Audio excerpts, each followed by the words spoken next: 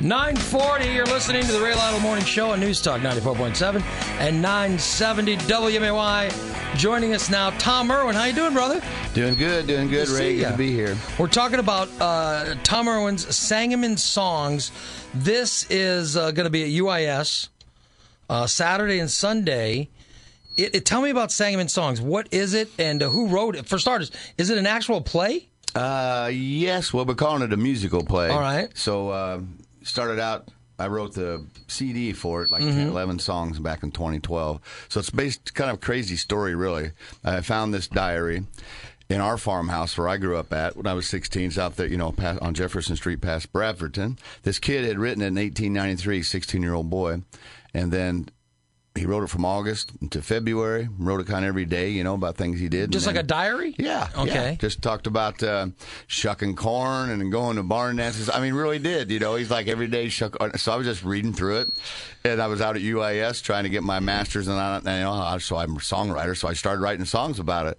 And then the more I read it, the more things I found out that he did. He talked about gypsies. He's like, gypsies camped down by the creek.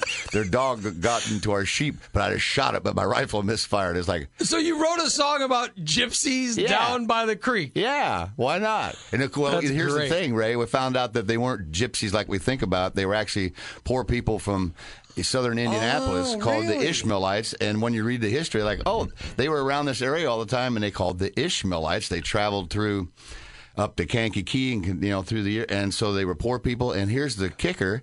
We found out that Indiana, God bless Indiana, passed a law, eugenics law, the first one in the world in 1905. They could sterilize these people. What? Yes.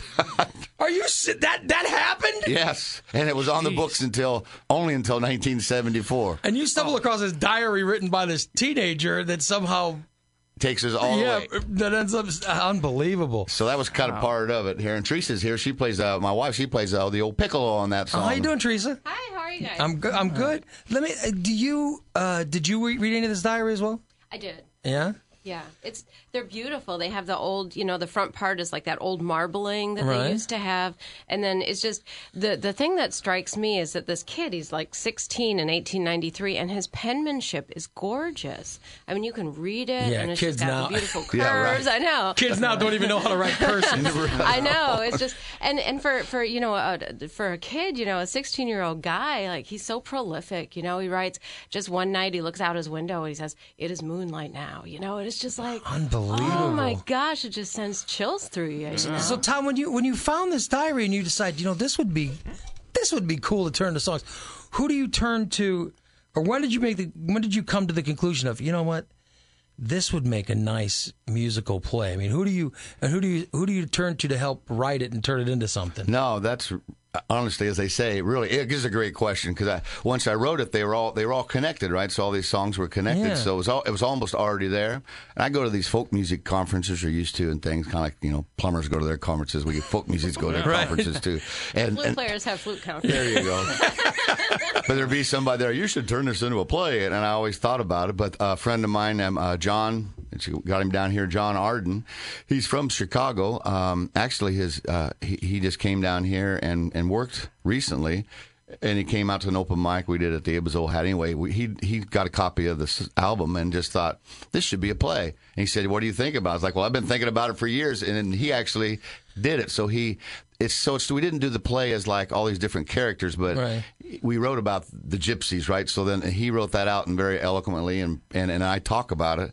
And then my son, John Gifford, or when he comes down and kind of pretends to be the guy, so he'll read the diary entry. Okay. And then I'll talk about it. But John Arden is the one, he kind of like somehow put it all together. He turned it into a play, or so we call it in some kind of order. Yes, exactly, and put all the words that make because I would just get on stage and go talk about it, and you just so it started out with you just sitting on a stool, and so anyway, here's this I turned this into a song, blah, blah, blah. You would just tell the story about finding the diary. Yeah, the gypsies, or he went to the World's Fair 1893 in Chicago, that where Tesla and... Did you ever find out the kid's family or anything to see who the kid was? Ray, another great question. Come on Saturday. Yes, this is amazing. No, there wasn't much about it, because people always say, this is is your family. It's like, no, it's not about my family. It's this kid left it there. He left the diary. My great-grandfather bought this place, and then we never heard from him again. And so through the magic of social networking, I put it out there. I get contacted by this dude's great-granddaughter. Really? And he died in 1962. She was born in 1964, never knew him, and lives out in New Jersey. Went to the Rhode Island School of Design, and she's out in New York City quite a bit. Contacted me and said, this is really cool. And we just found out she's coming. She's flying in. Oh, that's awesome. She'll see it. She'll see it this weekend. Yeah.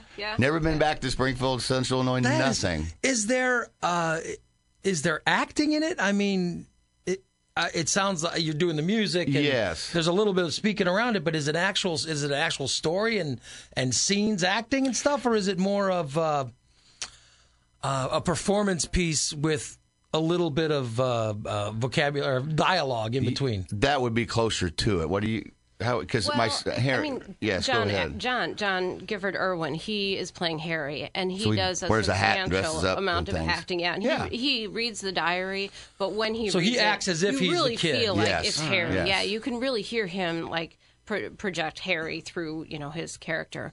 But I always think of it. Yes, it's primarily music. And by the way, I wanted to say, you always said Harry was your best co-writer. Yes, that's true. The kid. Yeah, because I use actual lines from the diary. I use actual lines that he said. This is a weird story, but what if somehow someone stumbles across this and says, oh my God, this has got to be published nationwide? Yeah.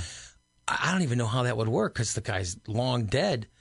How would that work for royalties and stuff? Like, you ever thought about that? I have. And we've talked to, actually, John Arden, who wrote the script. He's as an attorney, but he's also a writer himself. But anyway, we kind of talked about it, so I think just because it's just been sitting around so long. Right. It's public public domain, basically. Except, I don't know, I don't know how you would split royalties with a dead man anyway, but it would be bizarre, right? His family. He can have all he wants. I mean, God, listen, I hope it's something that you get to encounter. Yeah, because that would too. mean that the work's being spread and I everybody want Brad wants to Pitt to play me in it. I mean, we don't look alike, but I mean, if you're asking for something, right? Yeah, why not? I wonder if I don't know if he's musical. I don't know if he can play guitar. Oh yeah, that's right. Oh, I know. What's the other guy? Jeff Bridges. Yeah, Jeff Bridges can play. Yeah, he can play it. That's better. He was, by the way, Jeff Bridges. What was the music or the movie he did where he played? Something, My Heart Break My. I can't remember. I can't either. It's something in my heart. It was great. Yeah. It was fantastic. He's like a kind of a washed up. Yes, he played a washed up country singer, and it's a great story. He would be perfect, by the way. Yeah. So this is coming Friday, or no, it's Saturday and Sunday. Yes. And Showtime Saturday at 7:00. Right. Sunday at 3:00. How many people involved? Teresa, you're in it?